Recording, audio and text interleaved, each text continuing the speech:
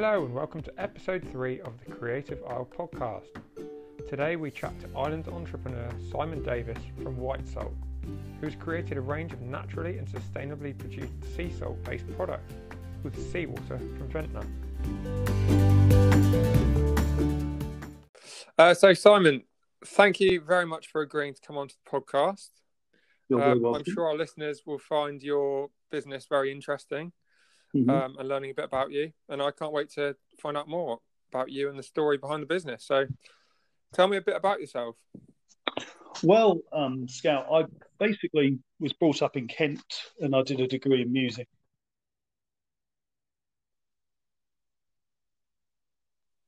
So that I could do teaching and peripatetic teaching and all sorts of things. I had 20 years in Somerset and I moved back into the island, and I wanted something else to do. Unfortunately, I had a split up in my marriage and midlife crisis and all that.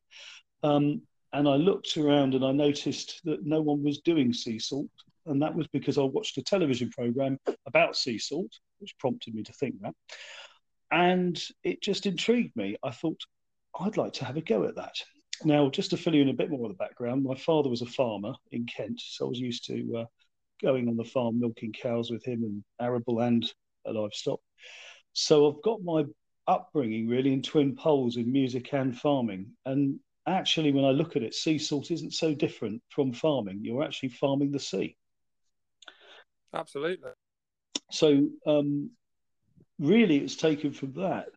I did some very early experiments where I was literally taking the water and putting it into trays to see it evaporate. I was boiling it. I was doing all sorts of things. And then I realised very quickly that I couldn't boil it because I've been boiling several thousand litres of water, which probably isn't, it's not going to work on the electricity bill. No. I looked at solar methods. I looked at what was going on in other places. For example, in the Mediterranean, they literally dry the salt from landlocked sites where they bring the sea in, close it off and let it evaporate. And of course, they have a much more consistent climate generally over there, so that allows them to, to harvest the salt at various points without sort of constant rain. Otherwise, that would obviously dissolve it again. So underneath the poly,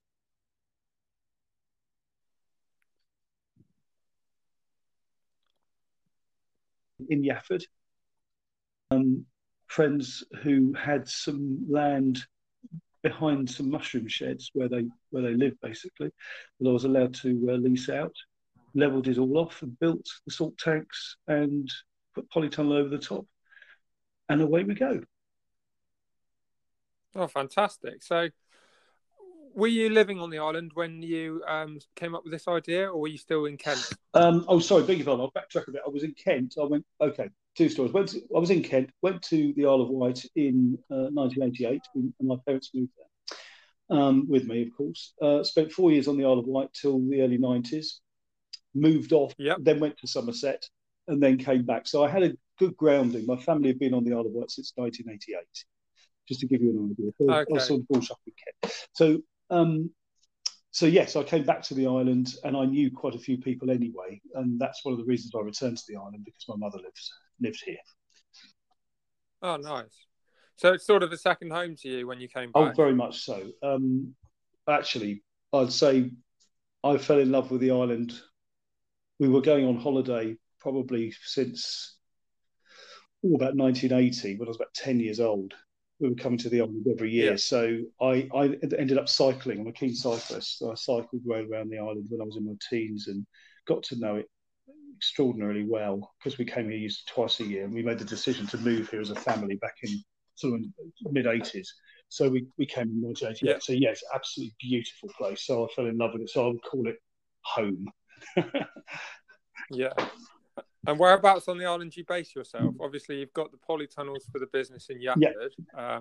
Well, I'm in Ventnor, and I do a lot of the operations of drying in Ventnor myself. So I've got a sort of twin commercial residential premises, so I can actually get on with the drying of the salt and the jarring up and all sort of thing, the food safe environment. But obviously, for producing the salt, you need to have the land, you need to have access. You need to be able to put it in large, shallow trays.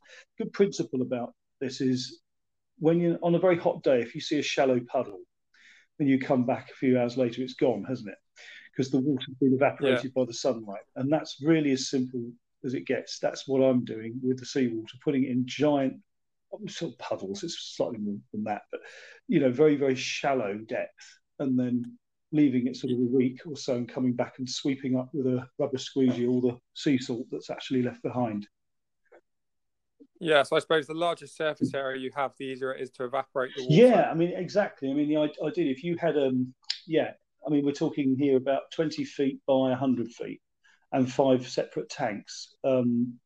That makes it more manageable than one big long tank in case it sinks in one area or something, and then you have a nightmare on your hands. So I've got 5 separate tanks, all with a food safe liner down, very special liner. And it's like a sort of pond liner, only it doesn't leach chemicals. It's got a sort of 25-year or 20-year UV protected system on it, and it's used by 1 or 2 other sea salt companies. There's one in Scotland on the Isle of Skye that use the same liner. In fact, they pointed me in the same direction for it, which is really good. And literally, it's just putting in very finely filtered seawater into those tanks, and then in this weather, for example, go up and you've got sea salt in a matter of a very few days. Okay, so it's quite a quick process if it's if it's sunny outside. If it's sunny outside, I mean, the teething problems I've had, Scout, have been basically all through. We've had a very, very cloudy and rainy winter, haven't we? And yeah, it's been exceptionally wet. I mean, literally, I had my worst production ever over Christmas. I mean, obviously, what we're into now is not particularly great business, but I literally all through December, January, I literally, the longest ever stay was making salt over 2 months. It took 2 months for one lot to turn around, and you're thinking that's about 3 days in the summer, just to put it in perspective. Oh wow! Yeah, it's just sitting there, gradually evaporating, because everything always does evaporate eventually, but it wasn't happening. It wasn't happening. No. So let's sort of go back to the start of the business. You decided to call it Wight Salt. You couldn't have picked a more iconic name if you tried. Where did you?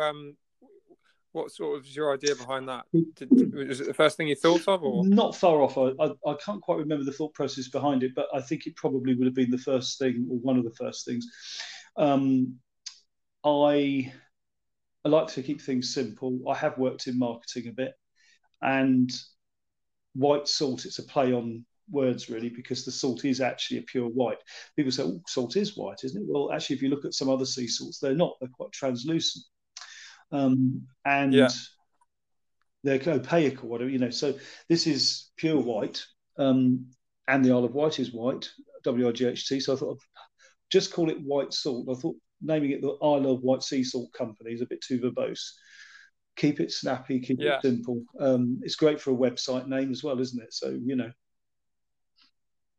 Yeah, no, you've... And as far as I'm aware, you're the only person producing natural sea salt on the island. It is that right? I think it's a bit like probably with the garlic farm and probably with other places like that. You wouldn't start... I mean, I'm sure people might produce little bits here and there, but I mean, in vegetables and things like that, but not on that scale. And certainly with salt, it's unique to the area. So it's same with Cornish, same with Malden, same with other places. They don't tend to do copycats in the same county, because in essence what you're actually doing is duplicating someone else's method or someone else's effort, and you're not producing a different salt. So it'd be a bit ridiculous and counterproductive to do it, Absolutely, yeah.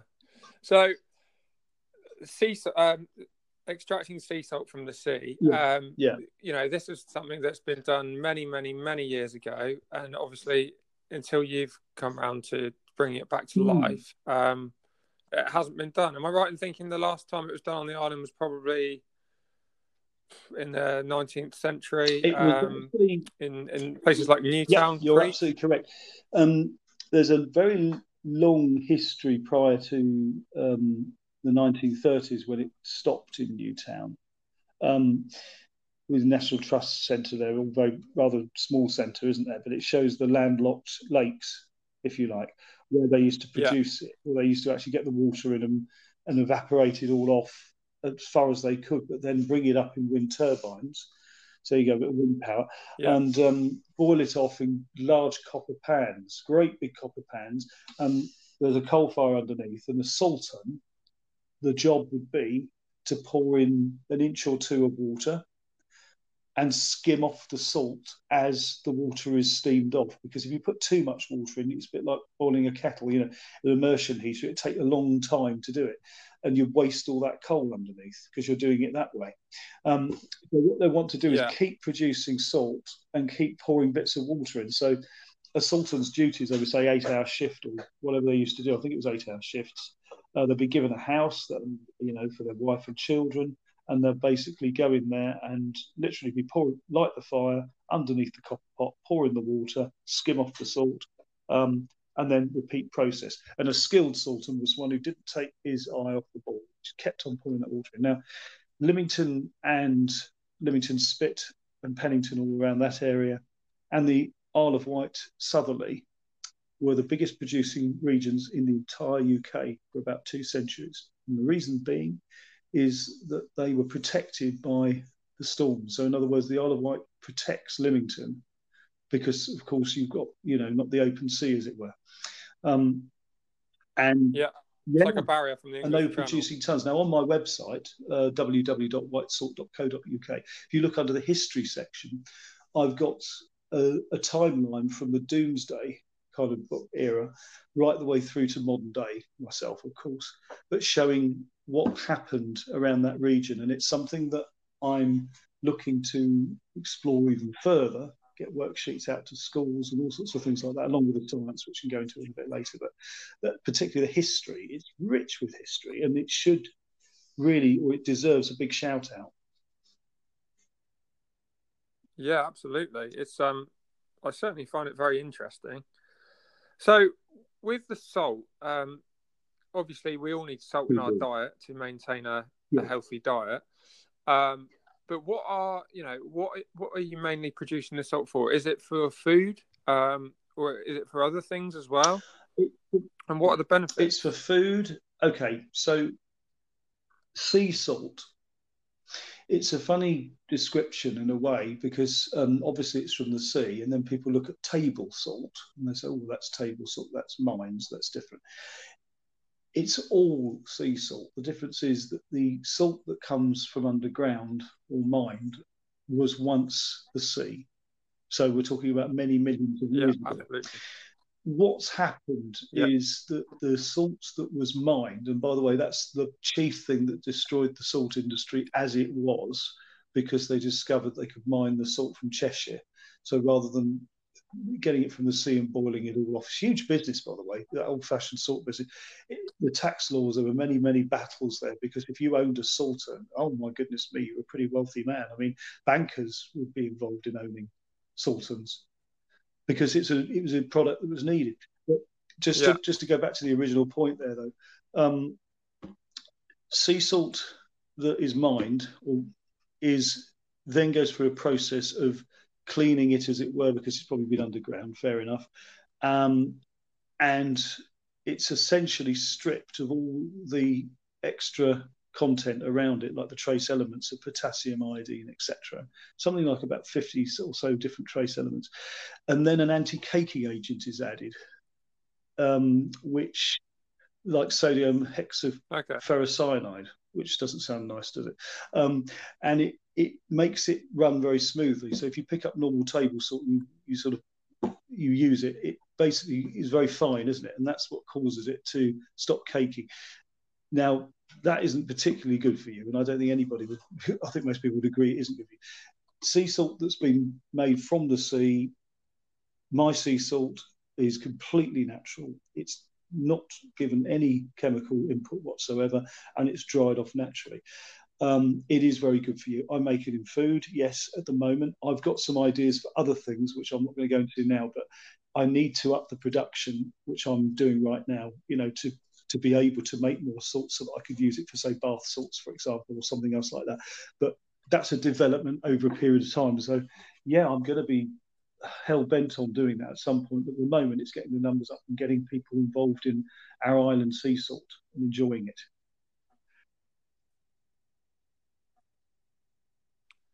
Absolutely, yeah. So your salt crystals, obviously, I've tried. I've sampled Wight salt. We've got a little tester pot that you kindly gave us in our kitchen that we quite often take a pinch from. The crystals are considerably bigger than the table salt. As they come, Is that just sort of as they come? I'm doing it literally as they come. I mean, it's best to put in a grinder. The table salt is where it's been pretty much ironed out the crystal. Well, I'm not even, to be fair to you, I don't even know how the table salt is presented before it has the anti-caking agent in it, because I'm not quite aware of those processes.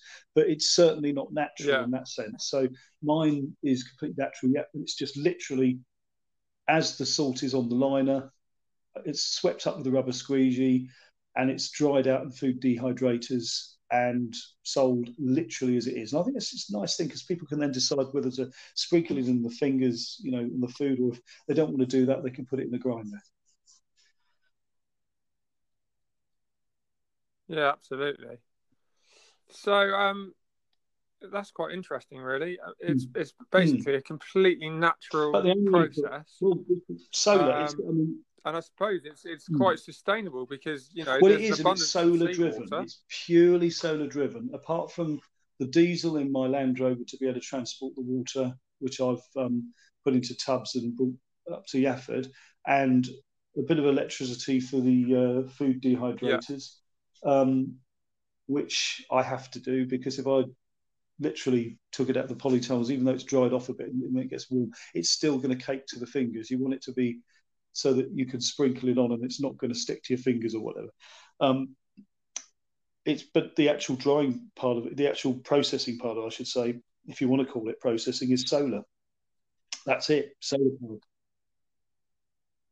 Okay, so that's brilliant. So in terms of absolutely the environment, absolutely. It's a very friendly business. I'd like to make it more and more friendly as I can. If we can get an electric vehicle or something like that, would be fantastic. But as and when.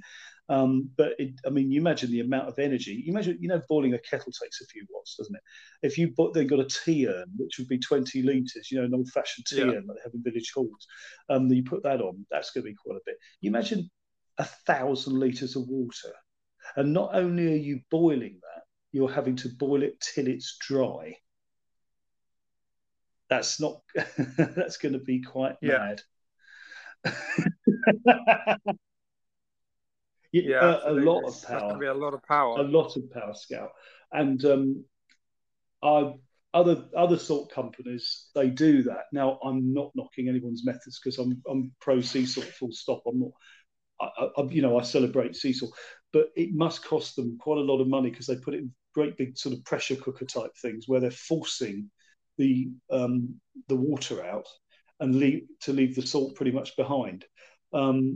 And what I decided early on was I wanted to do something that was eco and was something that was exciting, not something where I'm in a lab with about 30 other people wearing a white coat sort of for 12 hours a day. To me, I wanted to do something that was sustainable in a different sort of way. The other thing I would say is the taste seems to be different because you've got the trace elements on there. They haven't been sort of boiled off, so to speak. Because it's been dried naturally, and the temperature in the polytunnels gets up to around about 50 degrees in the summer. Would you believe it? But so you can imagine the heat in there. It causes evaporation quite quickly. Even now, it'd be quite warm when the sun's out. But it means that the trace elements, all those extra bits involved to make the salt tasty as well, effectively, stay on there. So people have described white salt as having a very, very distinctive, even slightly sweet taste, which sounds bizarre when you're describing it with salt, but it's got a unique flavour all of its own. Yeah, no, I do find it definitely tastes different to your standard table salt. And whenever we're looking to add a sprinkle of salt, whether it's on top of a jacket potato or Yeah. I've even sprinkled it on a bit of Well, salad with a bit this is of what I thought. lemon juice, which is quite Oh nice. God, yeah, this is what I thought about the It's sprays. really You know, I've got tasty. the white salt sprays. We've got lime flavour with sea salt and lime and chili flavour. And essentially, I'm using freshly squeezed lime and essential oil of chili, which is food grade. And I wanted to do something different to flavoured salts because flavoured salts, for the most part, are where you've got salt sitting alongside a herb. A crystal cannot integrate something because it's a locked-in thing all of its own. That's why you can't pollute the crystal effectively. The crystal not pollutes the wrong. The crystal sort of sanitizes other things rather than the other way around because it's not a food; it's mineral. So essentially, by dissolving sea salt into lime juice, you've then got a situation where you amplify the lime because what salt does is it brings out flavour, it draws out the flavour, and it also preserves it as well. So the sprays are like a sort of preservative and a great tasting condiment to put on, fish and salads and chicken or whatever you like. Yeah. So, what was the inspiration behind the sprays? Because I don't think I've ever had a salt Well, it seasoning wasn't spray with me. I before. mean, I've tried yours. I hadn't come across anything at all. I think what I did was I get flashes of inspiration. Maybe it's I don't know why I do, but I think sometimes think, hang on a minute, how would that taste? So I got one of those travel bottles from Boots with a spray thing on it, and I started off with lemon, and it was a little bit too tart, and then I put lime in there because lime's quite a rounded sort of flavour, isn't it? And then I added some sea salt, and I thought, wow, when you spray this salty lime, it's kind of really potent, and it's strangely Moorish. Then I thought, well, if it's actually Moorish, Yeah. then got to be done, isn't it? So I made it up, and I put some white crystal spring Yeah. water in there as well. Now the reason is you have to, I wanted to go through the atomizer and not get clogged up, and I also didn't want it to be absolutely so kind of over the top as well. So I'm trying to get the balance where you spray it onto food and you get this lovely lime lift with sea salt on it, and on fish it's absolutely amazing. I mean, Yeah. then adding the chili oil to it, it gives it some pungency and heat. Yeah, absolutely. I can. Oh yes. Well, the thing is, I can what feel would be my really taste buds nice in going the now. next couple of years or so is to get that so that people can have fish and chips with a lime or a lime and chili white salt spray because it really does. It doesn't actually make the batter wet because it's a mist all over it. So rather than kind of soaking it or dousing it, obviously if you're into vinegar, you ain't going to be one over. But you could try. My mother, bless her, who's sadly no longer with us, who passed away last year, but she's hugely supportive of what I did and supported me every way she possibly could. And she used to love putting the sprays on the fish and chips because it lifted it so much. Oh, this is so much. Imagine having a chili fish and chips, with, that chili flavour with it as well, lime. It gives a real pungency to it. Yeah. Lovely. Yeah. So when did you start? Not very White long, Salt? actually, You've been Scout. doing It it a few seems years like it. now, I planned it in 2017, and I started June. I think it was June in 2018. So it's only actually been going a year and say 8 months, 9 months, which isn't a huge amount of time, No, it's not, but it's going really well. I mean, I've seen your products in various stores on the island, and you seem to be in there with most of the restaurants and cafes. All the places like the Garlic Farm have been tremendously helpful, beautifully wonderful to me, stocking it and the sprays and everything. Because I'm also doing a piccalilli as well, which again I did it very specifically, not because I thought, oh, shall I make plum jam or piccalilli or marmalade or something? It wasn't along those decisions because where's the relevance in the salt, With piccalilli, it's all the vegetables, cauliflower, broccoli, and green beans, chili, red onions, that type of thing. They're all brined in seawater, filtered seawater, the same. So it goes through the same process I do just before I'm about to tip it to the tanks for the salt, so it's thoroughly cleaned. And what happens is when you put those vegetables in that water, the salt draws out those flavors. So I can have a whole load of these vegetables in a big plastic container, huge bin, if you like, soaked in seawater, and you start smelling it. Oh my God, after a couple of days, you've got this really intense, gorgeous smell coming out. And so when I make the piccalilli up, which has garlic from the garlic farm as well, and sort of other things, oregano, fruits, and all sorts of things in it's very pungent and it's seawater brined. So that product went flying off the shelves over Christmas, Oh, nice. and I'm hoping it'll do it later on in the year. So everyone's embraced it really well, and I don't intend on becoming an emporium of like 50 different products, because I think you end up, for me, that wouldn't be the goal. It's to do a few things very, very, very well and manageable. And all the retailers on the island have been absolutely fantastic. Farmer Jack's, as I said, shout out to them, as well as the Garlic Farm and other places, all over, all the usual, like Brown Rigs as well. And, Bridlesford Farm have been amazing. And your neck of the woods, Yarmouth Deli as well. Piano Cafe, of course. Piano Cafe have been stocking them. So, if it helps other people to make some money for their businesses as well, which is what it's all about, we all need to do that to keep it all going, then fantastic,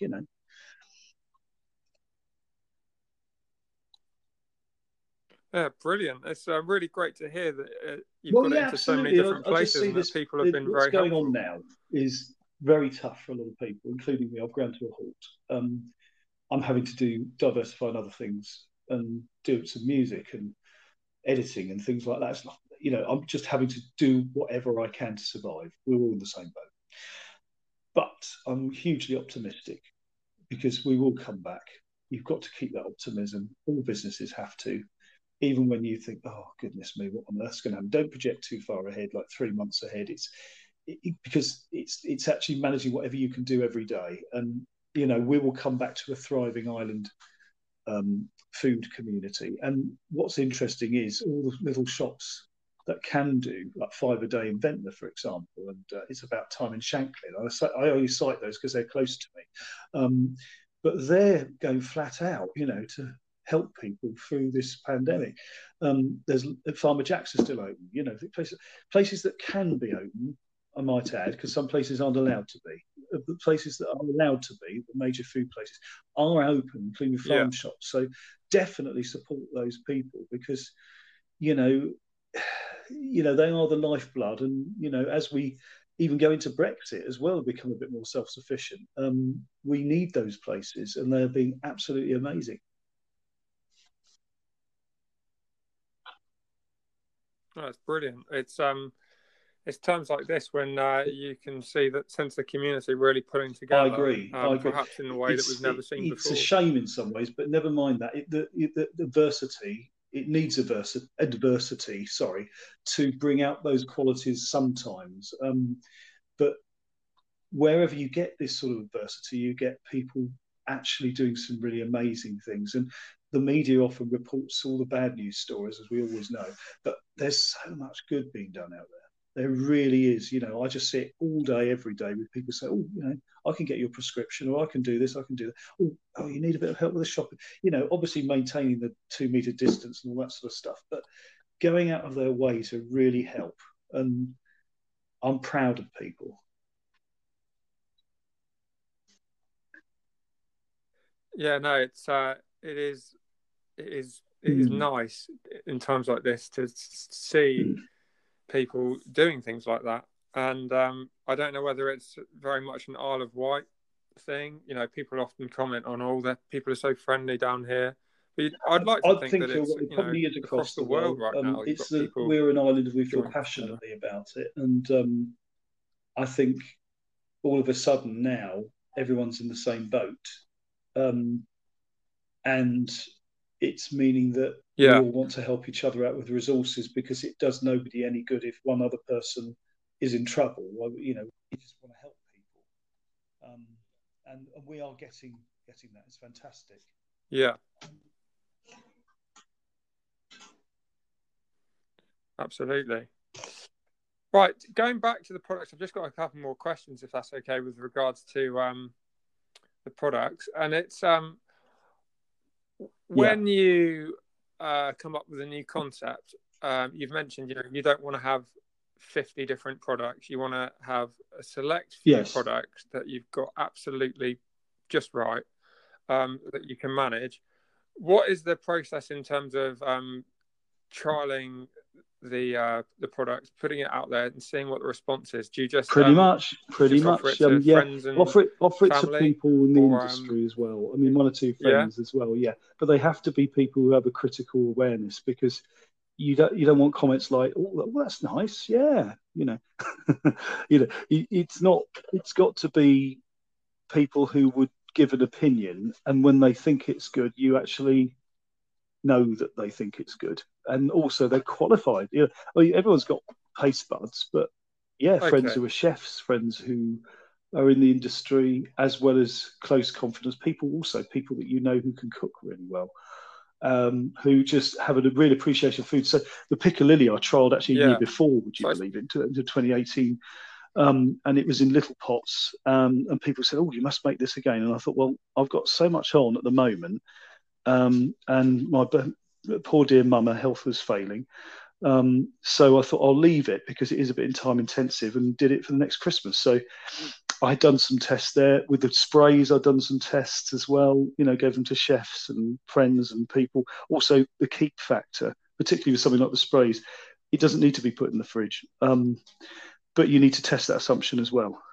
Because the food industry didn't have a clue. Well, they just said, yeah, well, we don't know about lime and salt, but it gave me an idea, say 6 months or so, yeah, but you have to tweak that, and you can see if something's gone off anyway, can't you? If it's a glass bottle and things like that, you can usually, so you have to sort of go through a little bit of trial with something new. But generally things like piccalillis and things like that, you've already got a head start, because you can look at what the guidelines are.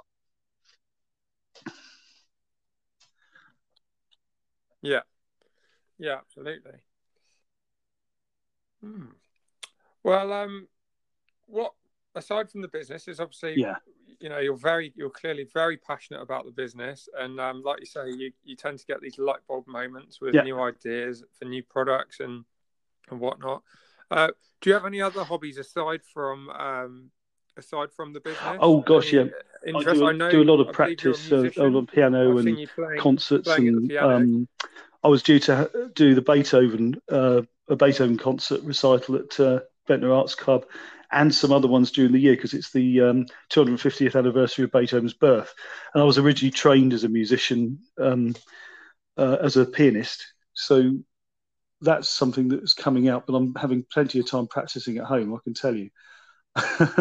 So I mean, obviously I play piano at the Spyglass and the Piano Yeah, Cafe fairly regularly when they're open.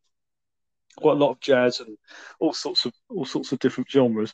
yeah, So to me, I just love doing that, and I maintain practice as well, because it's like a sort of, say, that's my relaxation. I don't really sit down and watch the television. I know, God, I'm a classic nerd in that way. I just love to immerse myself in no, it's great. a Schubert or a Beethoven sonata or something like that, rather than watching what's on TV or whatever. And unless, of course, it's a documentary or it's maybe Netflix or something. But I'm usually doing musical things or cooking. I just love cooking as well. Just enjoy. Yeah, yeah. Well, no, Mm, I mm. mean that's very much what this podcast is all about in one respect. It's called the Creative Isle, and we're meeting all these amazing creative Well, people who've I've come up with come to businesses, or they've got a hobby or yeah, a passion, and it's all about yeah. using your creativity and how you apply that in your life. And I'm noticing that a lot of these Well, people, no, they're not I'm the types of people absolutely. that I like mean, to sit down and watch lots of telly. well, I They've just look at got life as several being things on the go that something they to throw themselves embrace. into. Both your hands, really embrace it. And I've come to the conclusion thus far that creativity is about an attitude of mind. If you say, "Oh, I'm not very creative with things," it's finding what you are. So if you're cooking something, or whatever you're doing, it's being engaged with it and the process. Now that makes it creative. When you just do something Yeah, and you're switching off and not really doing it, and it's just functional, that makes it less creative. If you see what I'm saying. Um, so it's all more about the process. It's like the end yeah, result is what it is, and obviously that's down to your own judgment throughout the process to produce something on a sliding scale of how good it is. But it's about the engagement. Then in turn, that's about the enjoyment, and then you get discerning. So I think most people, or Absolutely. anybody actually, could train themselves to be more creative and more creative, particularly if they don't think they are, in cooking or whatever. And I'm going to be doing something on Facebook, which I mentioned to you the other day, called "What Are We Eating in Lockdown?" Hopefully, that's going to be in the next week or so, because we've got a little while of this to come, haven't we? And it's going to involve myself and a chef, Yeah. and fitness instructors and people like fitness instructors, because they go hand in hand with food and attitudes. But it's not just about. I'm not going to go on about salt and why it's good for you and all the rest of it. It's more about attitudes towards food and attitudes towards what we're eating and how we're going to basically come up with some nice food. And really, I'm going to leave it mostly to chefs and people to discuss and possibly have it on a phone-in basis. Yeah. No, that'd be interesting. And again, that's you using your creativity, thinking, right, well, yeah, absolutely. And also, if we eat let's really see good what other food people have to say about that's it, not because it's necessarily that interesting. expensive and cooked properly, we don't need to eat very much. That's it's that you don't feel like you absolutely have to. There's nothing wrong with eating chocolate and crisps here and there, but it's the old 80-20 rule, isn't it? 80% of the time you need to be having things that are nutritious for your body, and then if you keep doing that, your body actually thinks, well, actually I'm not really bothered about having a load of crisps and stuff in my face, because I've had a good quality injection of fuel. Yeah, this morning I had well, basically I had an avocado on toast, half an avocado, so that would have been, the avocado cost £1, so that would have been 50p on a slice of toast, or a couple of slices of toast actually, because half an avocado is quite a lot. Or sometimes I have cornflakes. I mean, I'm not, but it's all sorts of things. But it's making sure that you get that nutrition and quality nutrition in your body. So when you go to a supermarket, there's carrots, there's all sorts of things out, broccoli, cauliflower, things like that. Go home, make your own pick and mix of it, cut the florets up, put them in, boil them up. The other day I had a reduced fish pie from Tesco's. There we go. And I had broccoli, carrots, and peas with it. It's blinding. Spot on. So it's not necessarily always, as I say, about cooking every single time. You can think, oh, there's a fish pie in there. So I'll sell by that. I'll grab that. Great, I'll get that. But I'll have it with some fresh veg. Yeah. Thank you. Well, listen, it's been really great to speak to you, to learn about the business. Hopefully people are going to find that quite interesting, and to understand that way of life, it's more than just a business for you. You're clearly passionate about it. Yeah, it's a way of life, and you're clearly applying your creativity with coming up with new products, to complement the others, and you're clearly doing really well with it. So despite what we're going through at the moment, I wish you all the best, and I'm sure you're brilliant. Thank you, and yourself. Wonderful business that you've got started off. That's a hugely imaginative. Tuk-tuks, and obviously just a tiny bit. Yeah, I can see that. That's the mainstay. But brilliant. Thank you ever so much, Scout. It's a pleasure and an honour to be part of this.